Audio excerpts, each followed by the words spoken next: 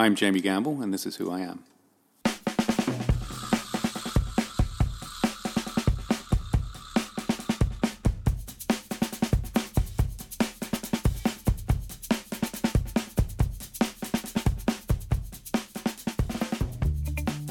Welcome to the show, everyone. This is a test recording.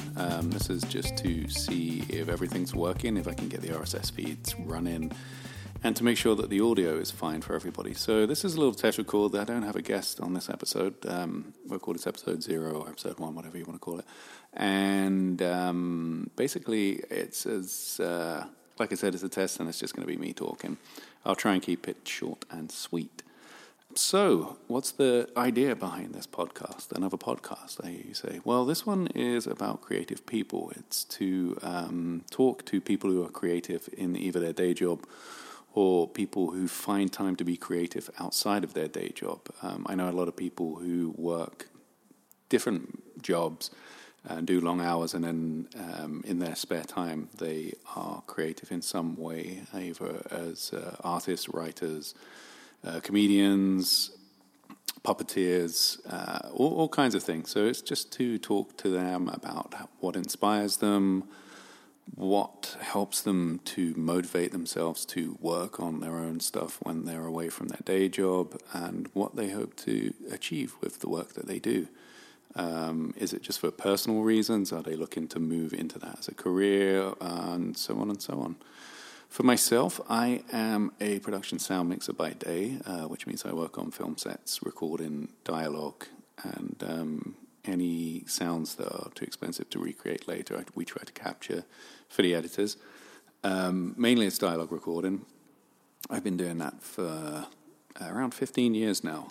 And my hobby, my sideline, my creative thing is that I'm a comic book writer.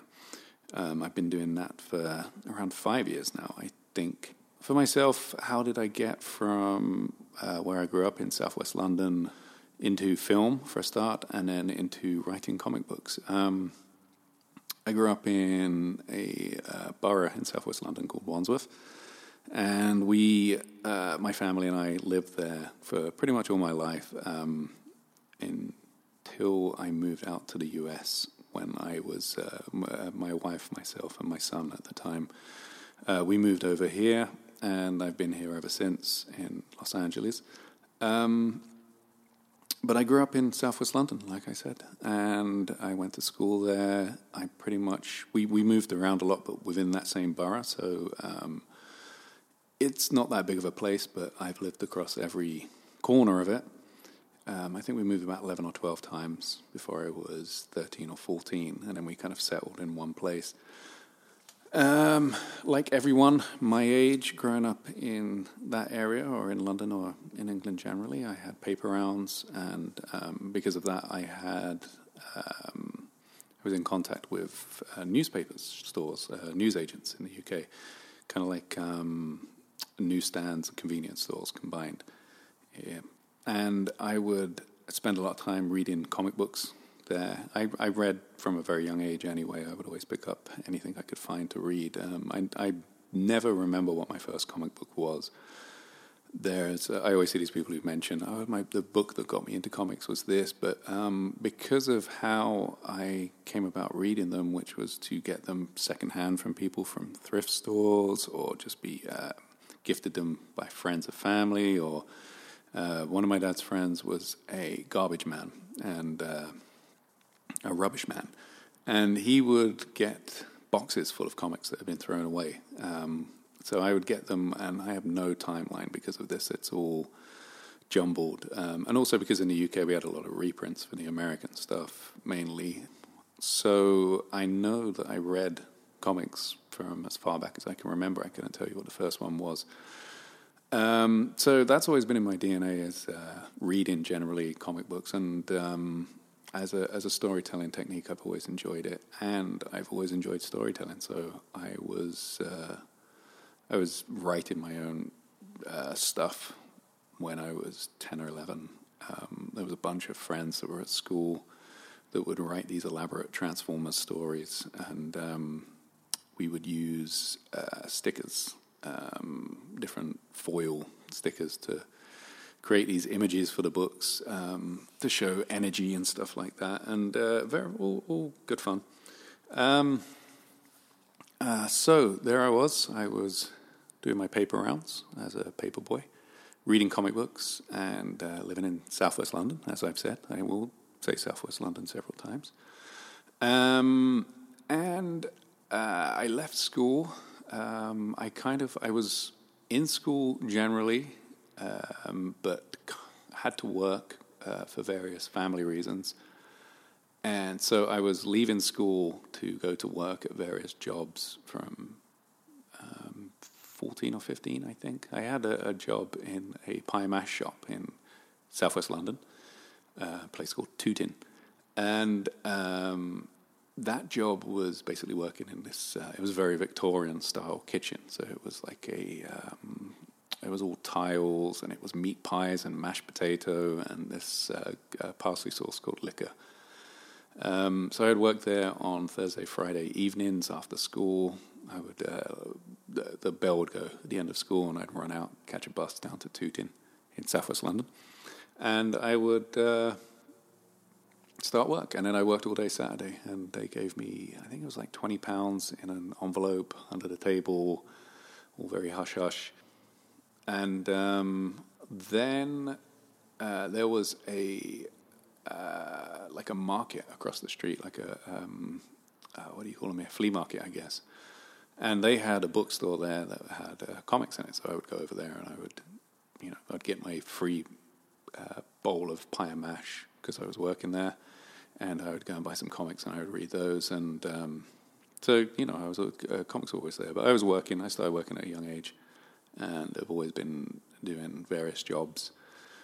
And then I was at school, and I didn't really finish school. I kind of just petered out towards the end, and I started working at a cinema in the West End of London, which tapped into my other love, which was film. I was a fan of film as a consumer for a long time. I would watch whatever I could get my hands on. I would I would lock myself away in my room for days at a time with 8 or 9 videos from the store and just watch them. And I had a lot of friends who were into film as well. And when I started working at the cinema, there was a lot of people that were, even though they were doing this job in the cinema as a day job, they had aspirations to get into film work. And there were several of them that were wanted to be directors or producers. So I made a few contacts there when I was working there, and when I left working at the cinema, I still kept in touch with a few of the friends there, and they eventually did start working in film, and so there I was. I reached a stage where I was just working, and I'd been working for so long, and I decided that I lined up 3 options. And one of them was to carry on working in the place I was working and learn as much about computing. And they were just putting in their computer system at that workplace at that point. So there was jobs available to become like a web developer and work in IT. The other option was to join the Merchant Navy. And the third thing was to go to college. And I didn't really know what I wanted to study. I just I knew that I liked ancient history. I thought about film, but it just never quite fell into place that I wanted to study it. I think I kind of picked ancient history because it felt like I could maybe do it. I had more chance to get and do that than I did with film or with anything else, with any kind of like English or writing or anything. I always felt that because my school career had petered out, I didn't really have the chops to go into something that was as serious. So I actually picked ancient history and archaeology because they felt like there was kind of like a freedom in ancient history where it was interpretation of stories almost, and the archaeology was kind of like this practical approach. I didn't feel like it was as scholarly for whatever reason. Anyway, it was just like there wasn't much thought process behind it other than I don't want to work anymore. I need to take a break from working and do something. And I ended up going to college. I ended up getting into college.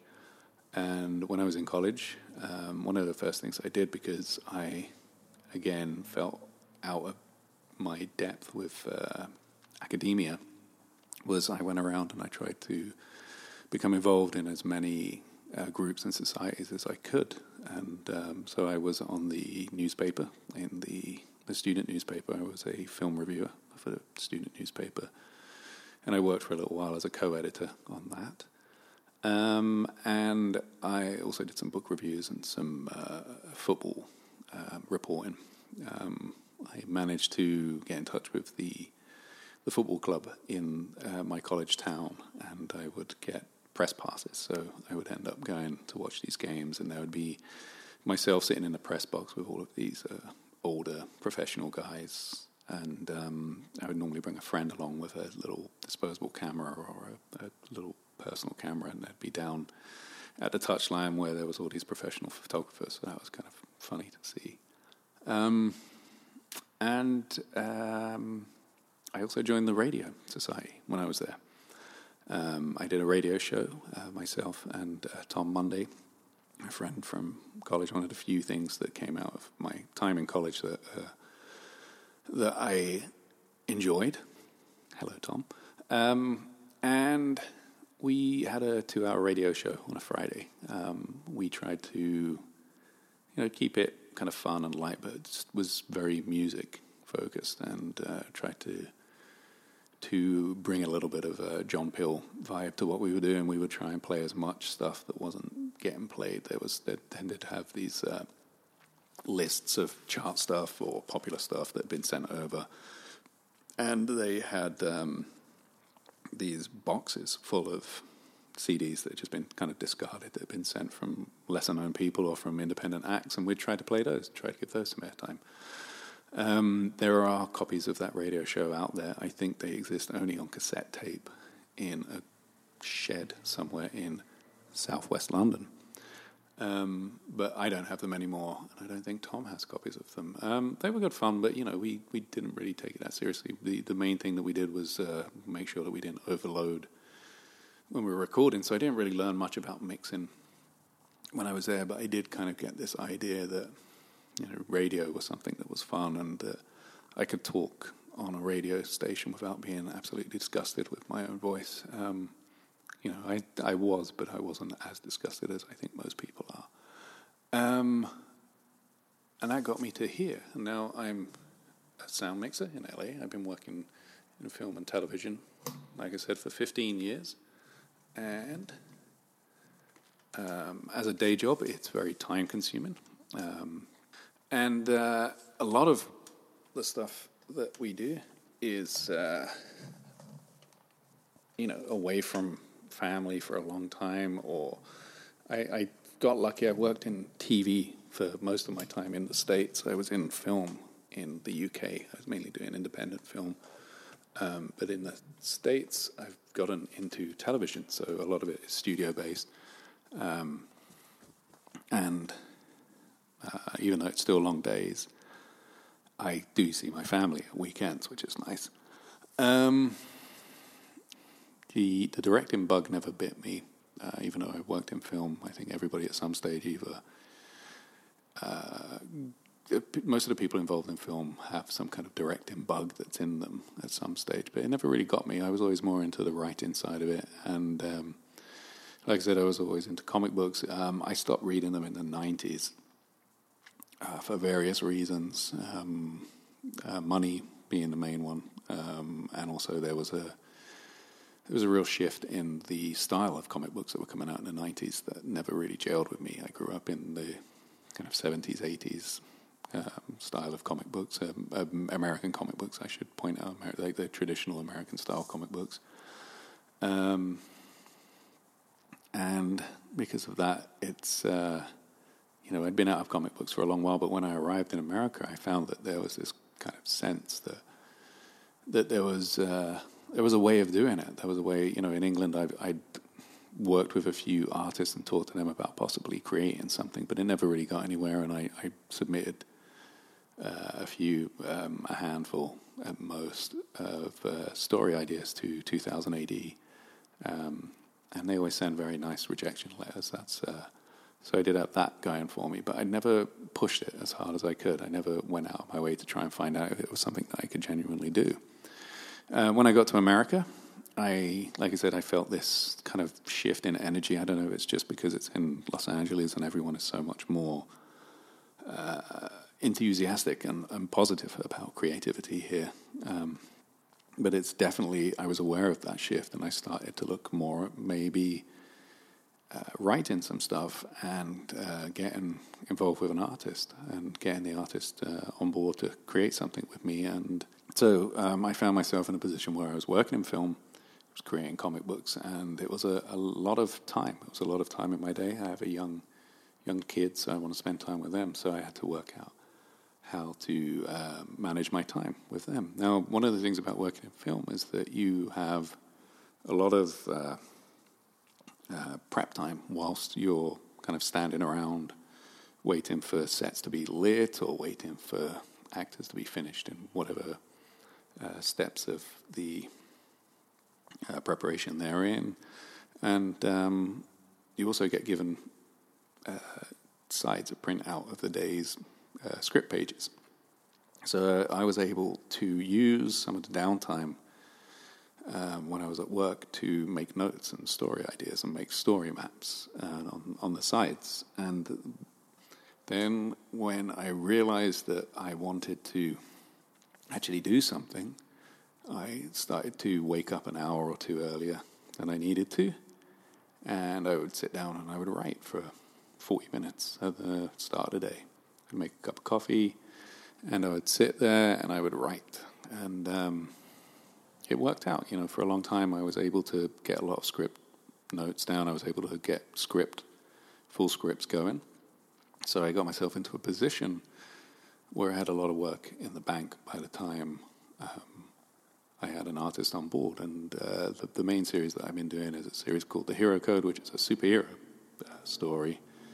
It's just kind of a love letter to comic books that I grew up enjoying and reading when I was a kid, and I wanted to tell a hopeful story, something that filled me with the same sense of wonder and hope that I had from when I was reading the books back in southwest London. So that's how I got here, and through the process of growing up around being a reader as a young kid, growing up around a lot of comic books, being interested in storytelling generally, being involved in film, getting into college and working at a radio station, it brought me to this stage where I now am a professional in a creative field. I have a hobby that is creative, and I now have a podcast, which is what you're listening to. So that's kind of where I am. And I did waffle on a bit, but I wanted to just, like I said, this is a test episode. I'm going to line up some guests. I'm going to be switching around quite a lot. The idea isn't to focus on one creative field. It isn't to just be about film people or comic book people or whatever. I want to try and get talking to as many creative people as possible. I've realized that in talking with a lot of people at work and with a lot of people that I met in my work, that there is a lot of people who create, and there's definitely a sense that there's a shift away from, there are still people who create because they have dreams to be professional in a creative field.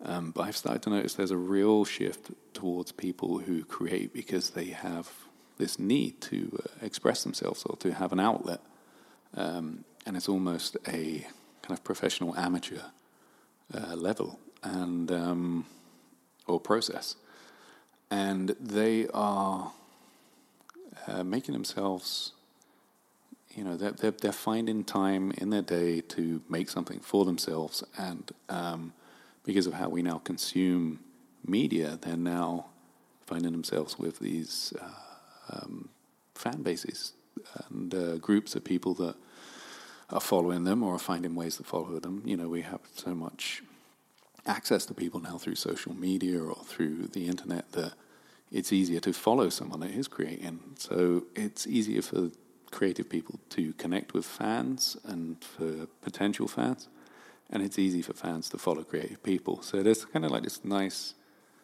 mix of everything that's happening at the moment, which I find interesting, and I want to try and get people who have worked at every level in fields, in different creative fields, and talk to them about what changes they've noticed, and like I said, what motivates them, what inspires them, and just generally get people on who hopefully you, the listeners, will find interest in listening to us discuss this. So, I am Jamie Gamble. This is who I am. This was who I was. And that is the end of our test episode. I hope you enjoyed it, and I hope me saying Southwest London repeatedly didn't put you off the idea of listening to the show more in the future.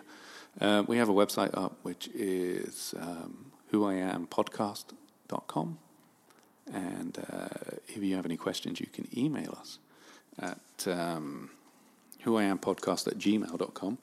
And excuse me, I'm just going to reach because I have a phone set up as well for the podcast. This is the number. Anyway, it's 818-308-4066, and you can leave a message there if you have any questions, and let us know if you're okay with us playing any messages on air or any questions on air. And I'm going to try and put these out fortnightly, every 2 weeks. So my aim is to get 8 in the bank and build up from there. And hopefully we'll get a nice steady stream of creative people in to talk. That's it for now, and I'm going to play around and edit this down, make it a little tidier, and I will speak to you all soon. Take care. Thank you for listening.